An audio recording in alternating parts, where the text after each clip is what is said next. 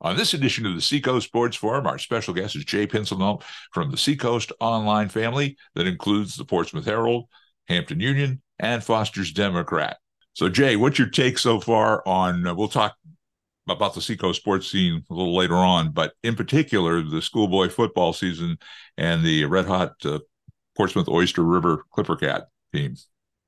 Yeah, Portsmouth's 20-6 win at home last Friday night against Exeter was very telling to me. Both teams came in undefeated within the Division I landscape, but I looked at Portsmouth's record, and they beat Spalding and they beat Winnicott. They beat Memorial, three teams that are not having the best of seasons this year, but they did have a very solid 24-22 win over Dover.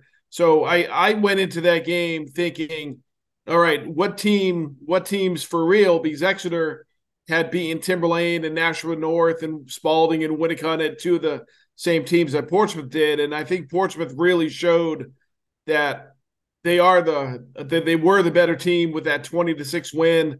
They're strong on offense. They're strong on defense. They got multiple skill players. They have the senior quarterback, Aiden Thomas. They have Angus Moss. They have Brooks Connors, who played for Winnicott last year, but he transferred to Portsmouth the summer. They also have Portsmouth also had another kid, Emmanuel Poe. He came in from Marshwood. So them joining the likes of Cole McLaughlin and Angus Moss and those guys really has given Portsmouth, in my opinion, a very strong team, and I would think a favorite to get to the championship game. They have 3 games left on their schedule. They're at Wyndham on Saturday, and they're home against Merrimack, and then they finish the season at home at Timberlane. So I think Portsmouth will run the table, finish the regular season undefeated, get the number 1 seed out of Division I East. And I haven't seen the brackets. I don't know who plays who. But I think Portsmouth is a favorite to get to the championship game. Other teams that could get there, in my opinion, Pinkerton, who's undefeated, Bedford, who's undefeated, and Bedford entered last Friday's game at Dover, having only allowed 3 points all season. Dover jumped out to a 10-7 lead, but Bedford bounced back, scored the game's final 35 points, and improved to 6-0 with the 42-10 win there. So they're legit. Bedford's legit. Pinkerton's legit. Salem's undefeated at 5-0. Londonderry's 4-1, and Londonderry had a 4-point loss to Pinkerton. So I think there's going to be at least two very good teams that don't get to the championship game.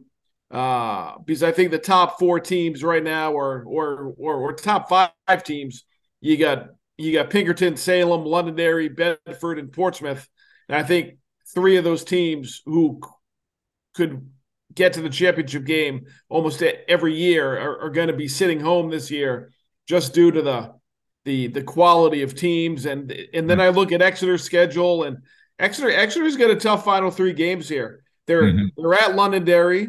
That's a coin flip. I think Jimmy Lozon does a great job over there with the Lancers, and they don't have they have a brand new quarterback this year in place of Drew Henney, who's now playing in Springfield. And after Londonderry, Exeter plays at Memorial. That should be a win for the Blue Hawks. Memorial's getting better, but they're not quite to the level of Exeter yet. And then I think what really could come down to playoffs is Exeter's final game that Friday night at home against Dover on October 27th. Dover's a very good team. They lost to Bedford last week, as I said, 42-10, but they have a 2-point loss at Portsmouth, and they finished with Timberlane and Concord before that final game against Exeter. So I think when you come down to it, I think that final game of the regular season, Dover at Exeter, I think that could be basically a playoff game where the winner gets in and maybe the loser of that game gets eliminated from the playoffs. So we got 3 weeks left in the regular season, and a lot of good football has been played so far, and a lot of good football left. And The playoffs are going to be exciting. As I said, it's a very deep field, and there's a lot of good teams in Division One this year.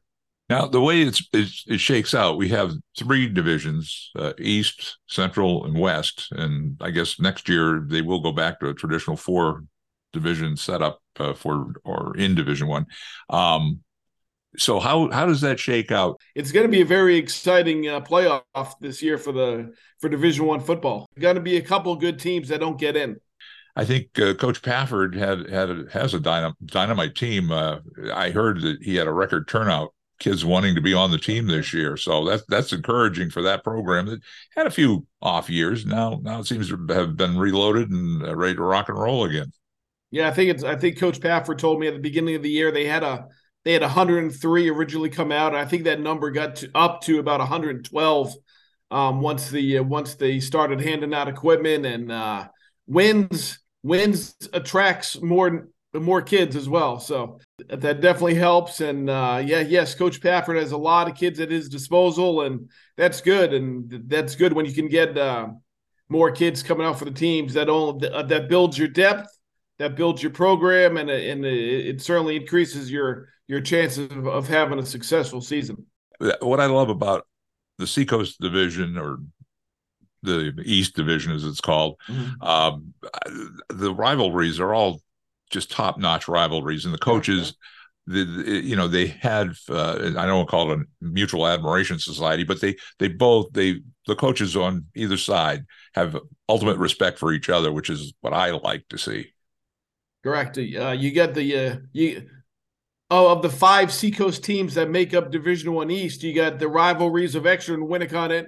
Then on the other side, you get the Spalding-Dover rivalry, and Portsmouth's basically right there in the middle, saying who's our big rival. And I think all five Seacoast teams have rivalries with each other because they play every year. But you have de facto like the rivalry game for four of the five teams, and Portsmouth's basically in the middle, without a true legit rival that is as great as a rival. It's not Exeter Winnicott, it's not Dover Spalding. So they're basically right there in the middle. But but as I said, I think when Dover plays Winnicott, when Portsmouth plays Spalding, I think whenever when two Seacoast teams get together, you could call that a rivalry game for sure. I want to compliment you on the feature you did a week or so ago on Blue Hawk coach, and I'll call him a legend, Bill Ball. Yeah, he is a legend. And his recovery from his major health issue. Tell folks, what you got out of that. Yeah, I was actually that story came out after the Exeter Winnicott game, which was played on a Saturday.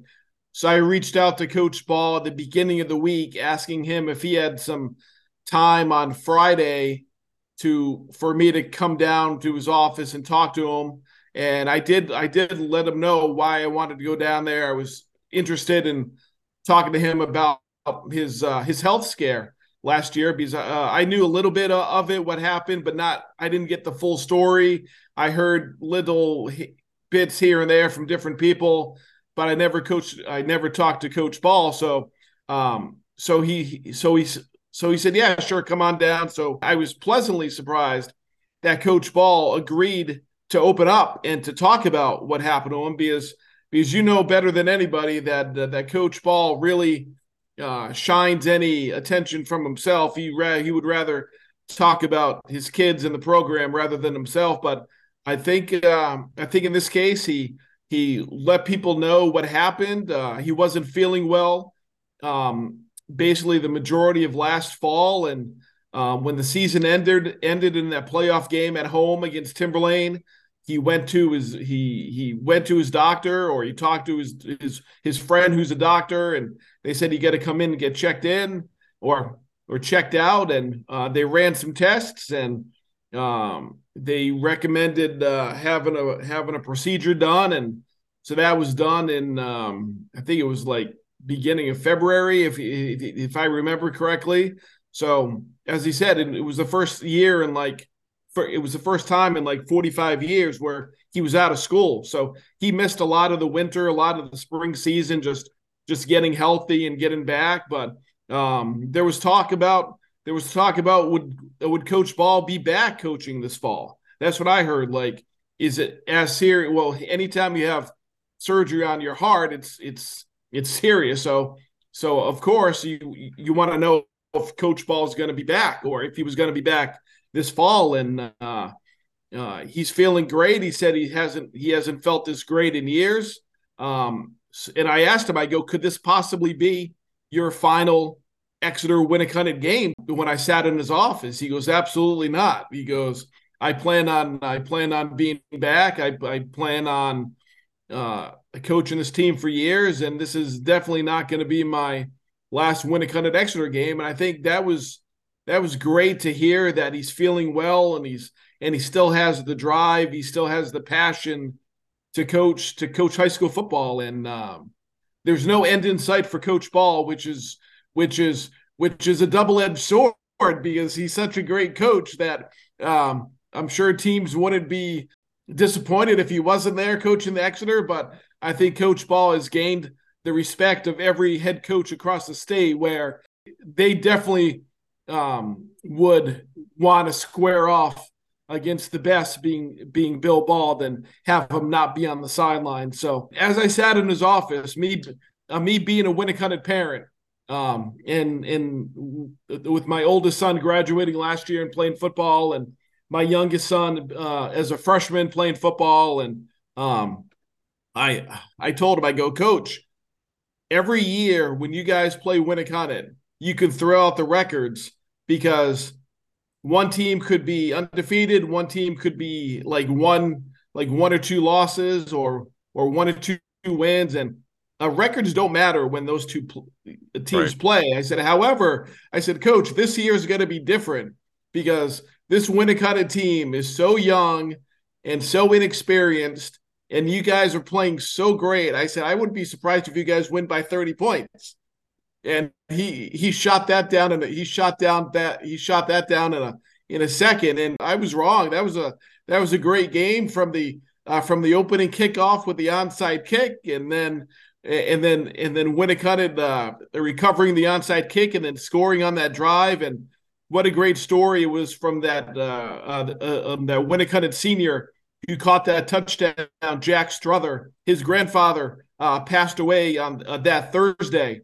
And he said, I'm going to catch a touchdown against Exeter in memory of my grandfather. And lo and behold, the first pass of the game, he goes up and catches it and runs in for a touchdown. His first touchdown of the season, first touchdown of his career. And then Matt Parker, the photographer that we have over at Seacoast Media Group, he had a great photo of Jack like pointing to the heavens in honor of his grandfather. So that was a great high school football game. And I went up to Coach Ball after the game. I said, Coach, I was wrong.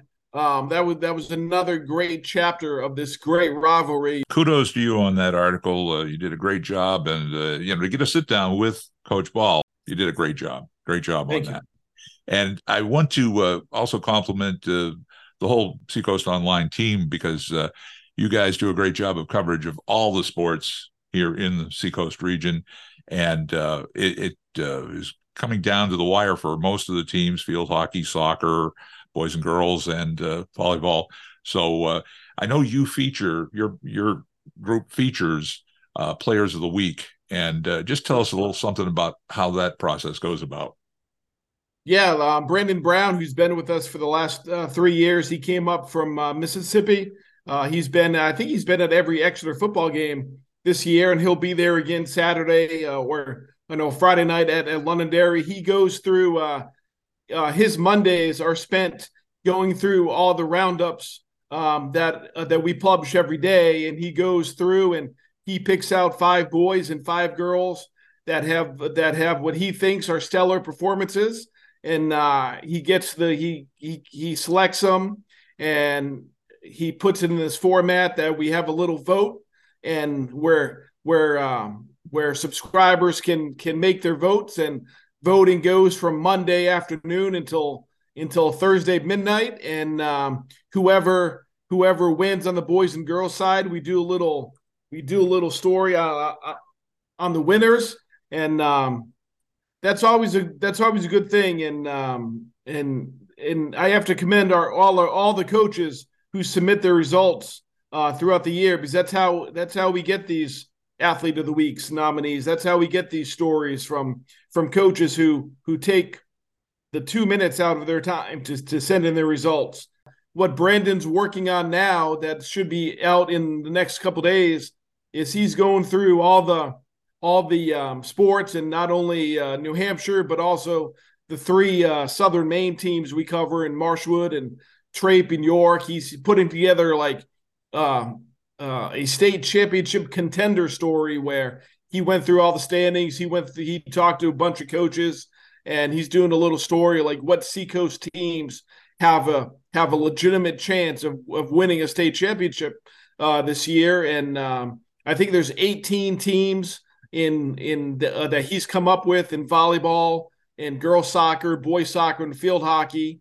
That's going to be in the story. Football is going to be a separate story down the road, but included in those 18 are a couple Exeter teams, girls soccer, and back-to-back defending state champion Exeter field hockey. They're going to be featured in this who has a chance to win a state title contender story that should be online in the next couple days, or at latest beginning of next week. Kudos to your team, you and your team of sports reporters, because you do a bang-up job. You keep everybody on top of what's going on, again, in Southern Maine and right here in the Seacoast area. So I really enjoy my subscription. Let's put it that way. Thank you. We appreciate you, Sherm. I want to go from the schoolboy side of things to the big boy side of things. You got to tell me what's going on. What's up with the Patriots? What's your take on it? I think they should finish 1-16, get the number one pick, and select the quarterback from Southern California. I think the first thing that needs to be done is Bill Belichick, in my opinion, has to go. I think the game has passed him by. He's done a great job, and the thing that Bill Belichick always did as a coach during the beginning of the so-called Brady dynasty is that when players had surpassed their prime and they weren't playing like they used to, Bill Belichick was the first person, didn't care who you were, they got rid of you. Like, if you weren't playing up to the status of you did before, they got rid of you, or he got rid of you, since he's the de facto general manager. And I think he should get rid of himself, because he certainly passed his prime. And him as a GM, what he did to his former players was heartless, which is good, which is why it led them to so many Super Bowls. And of course, Tom Brady is the main reason there. But if you weren't performing, he found someone else who could perform better than you. And I think right now, Bill Belichick, one of the greatest coaches of all time, I think he always says he's going to do what's in the best interest of the team. And I think right now, I'm not alone when I say that him being removed definitely as general manager and also coach would be in the best interest of the New England Patriots or organization. I don't see good things for this season. No. I've been trying to defend Mac Jones, but I guess I'm about this close to saying Bailey Zappi. And but is he gonna be any better? They have no offensive line. They have no receivers. Their running game is not good because they have no offensive line. Mac Jones, I don't think, I was very excited when they got him 3 years ago out of Alabama after coming off a national championship. But Tom Brady would struggle with the offensive line that the Patriots have. With Tom Brady won Super Bowls without many. I think the only top Hall of Fame receiver he ever had was Randy Moss. He had Julian Edelman. he had Gronk, he had Wes Welker, but he didn't have like a true like number one like wide receiver except for Randy Moss in those 3 or 4 years that Randy was here. But I think Brady would struggle with the offensive line they have now. He would struggle with the receivers they have now. And yes, Mac Jones is not playing as well as he probably could have, but I don't think any quarterback in the NFL could succeed with the pieces that are around Mac Jones right now. One thing that Brady had in his favor was a tight end by the name of Gronkowski. And Yes. he took that to his advantage. And that's what I was hoping, that somehow they'd get a slew of tight ends for Mac Jones. So at least he'd have a safety valve. Somebody could just pop it out to if he had to. And that's not even happening. So bringing in Bill O'Brien was an experiment supposedly to give Mac some support. And so far it hasn't panned out. Yeah, I agree with you when you say that Bill Belichick had a lot of success, but I think it's a different time, different mindset with the players coming out of college now. And his age is catching up with him. They're kind of tuning him out. He wants to stick around for the Don to reach Don Shula's coaching record. I don't know how many years.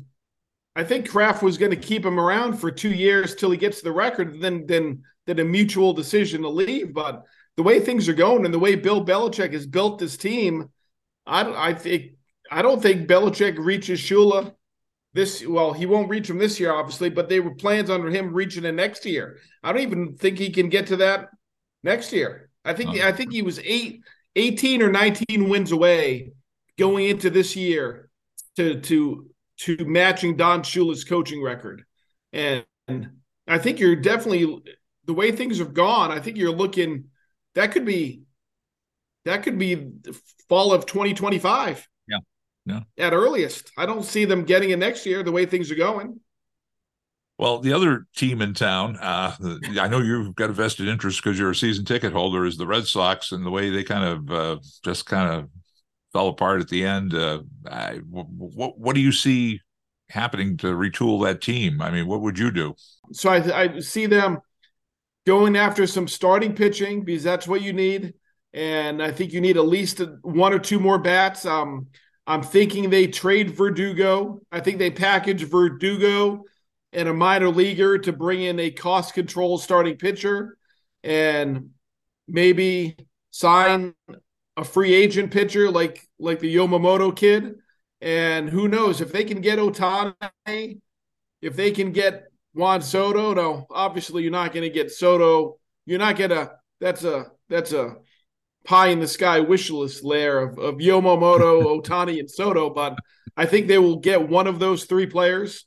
And if history has shown us that when the Red Sox have had a bad year and they've had 2 bad years in a row, they're not afraid to open up the checkbooks and bring in what they think some help is. They've spent money in wrong deals before. They've always been known to spend money. They've just had some bad contracts. Hopefully they can get the right people and fix this team next year. But you remember the times that the Red Sox were there playing in postseason, and it's just a little disappointing when these great playoff games are being held and the Red Sox for the second year in a row are home watching and not playing. So, well, just if they do that big splash like you're talking about, be prepared. Season tickets are going up next year. They are, and I think everybody would be fine paying a couple more dollars per seat if they bring in some good talent. There you go. And I guess we'll wrap things up with your predictions for the World Series. Well, I think at the beginning of the playoffs, I would have said Atlanta and Houston. Houston looks good with their sweep of the Minnesota Twins. Right now, I'm going Philadelphia, Houston in the World Series, but you can't count out Texas either. Texas is playing well too, so. Yeah, I'm for something different, at least in the American League. So I'll go Texas and Philadelphia. They get to defend. That would be a fun series, Philadelphia and Texas, and some we'll see how that shakes out, and we'll compare notes in a couple of weeks here when we get down to the wire. It's the Texas State Championship. It's not the American League Championship Series. It'll be the Texas State Championship between Houston and Texas. Is there anything you wanted to put on for the 2-minute drill, sir? I would say that I'm very the Bruins. Hopefully, they can get back to where they finished last year, except for the collapse they had in the playoffs. But I'm very excited about the upcoming Celtics season. I liked the people they brought in. I like Porzingis if he can stay healthy. I was very happy with the Drew Holiday trade. Yes, you gave up a lot in that trade with Robert Williams, but Robert Williams was in street clothes as much as he was in uniform. So they paid a hefty price to get Holiday with Brogdon and Williams and a couple draft picks going to Portland. But looking forward to a very good, hopeful Banner 18 Celtics season. They have the talent to do it with Tatum and Brown leading, and Porzingis and Derek White, Al Horford. And I think they definitely have the starting five, or arguably the best starting five in the NBA. And then they can go couple guys deep on the bench where you really have confidence with them going in the game. So I'm thinking Celtics I think right now they're a co-favorite for NBA championship. So along with Milwaukee. So looking forward to the upcoming Celtics season, which begins on October 27th against Miami. My 2-minute drill, I just want to say good luck to somebody who's been on this program. He's been on several times. Jimmy Dunn. He is going to be a co-star in the new Frasier reboot. Nice. Yeah. And he's going to be one of the characters. I guess they're setting Frasier back in Boston. He went from Seattle to Boston, so Jimmy is a natural to be in that show for sure. And it's all hush-hush what he's going to be as far as the character or whatever, but good luck to Frasier. It's going to be on Paramount Plus on a weekly basis for a while, and then they're going to have CBS is going to make a special 2-episode debut. Good luck, Jimmy. Good luck to Frasier. That was a classic. So, Jay, I thank you for joining us today. You're welcome aboard anytime. And again, as the season winds down, we'll get together again. Maybe we can do one from the field. That would be fun. Yeah, that would be good. So on behalf of Jay Pinsonnault from the Seacoast Online, of course, you can read his byline in the Portsmouth Herald, Foster's Democrat, Hampton Union. This is Sherm Chester inviting you to join us for the next edition of the Seacoast Sports Forum.